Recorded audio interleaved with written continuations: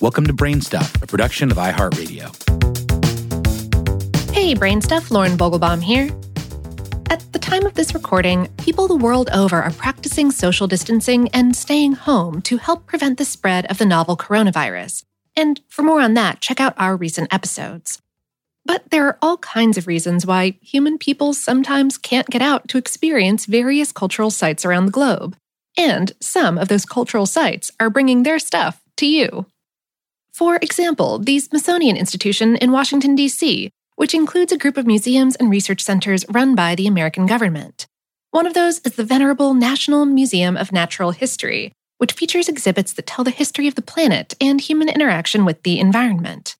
The museum boasts about 145 million artifacts, objects, artworks, and specimens, most of which you can visit via a 360-degree room-by-room video tour that lets you immerse yourself in the museum and virtually walk through its halls. After you cruise through the permanent exhibits, check out past ones in the archive that are no longer offered in person, such as the former Fossil Hall, which includes tons of massive dinosaurs. Then there's a sea otter cam at California's Monterey Bay Aquarium. It's a good brain balm at any time of year, but it's a particularly potent one right now. Typically, you'll see the aquarium's permanent residents, Abby, Ivy, Kit, Rosa, and Selka, as they float around on their backs and get sassy during feeding times.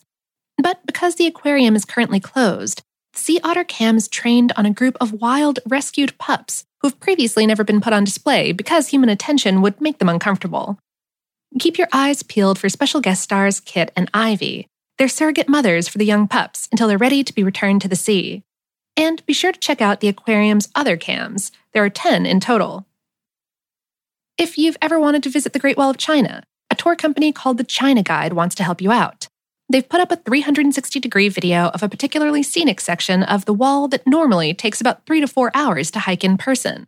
They know it well because they run real-life guided trips to sections of the walls more than 3,000 miles, or 4,800 kilometers.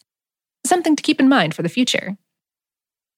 Another stunning place to visit digitally? The Palace of Versailles. Created for Louis XIV in what was basically his own exorbitant celebration of himself, France's Palace of Versailles is one of the most lavish constructions ever built.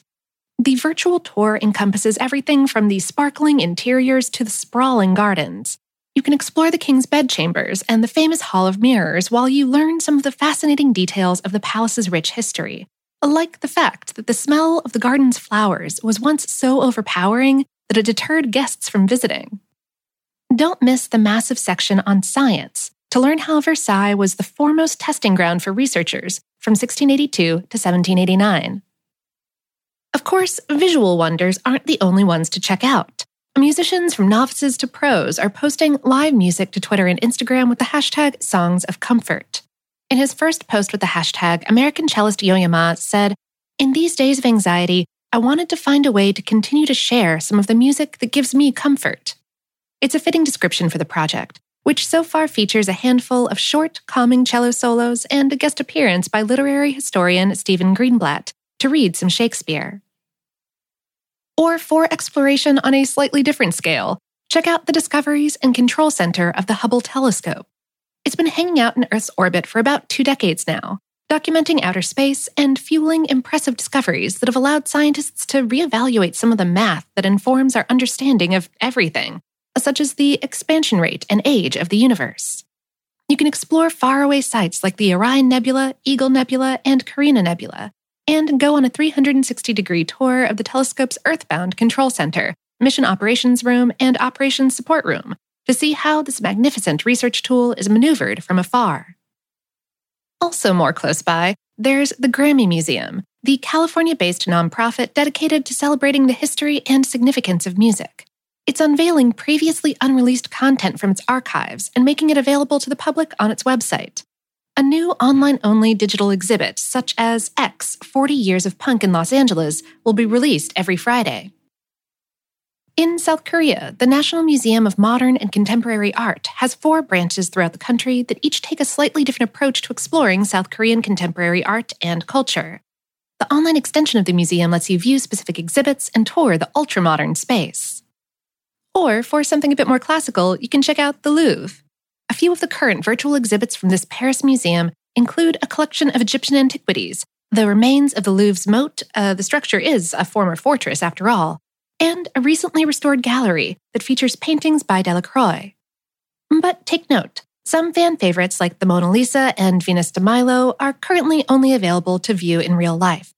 Though we're holding out hope that one of the silver linings of the COVID-19 pandemic will be that many cultural institutions will get serious about making their beautiful educational works available for everyone, everywhere that they can get an internet connection.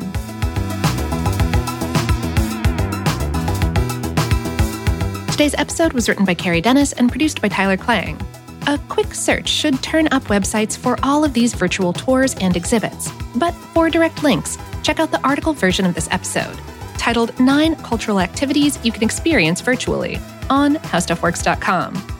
Brainstuff is a production of iHeartRadio. For more podcasts from iHeartRadio, check out the iHeartRadio app, Apple Podcasts, or wherever you listen to your favorite shows.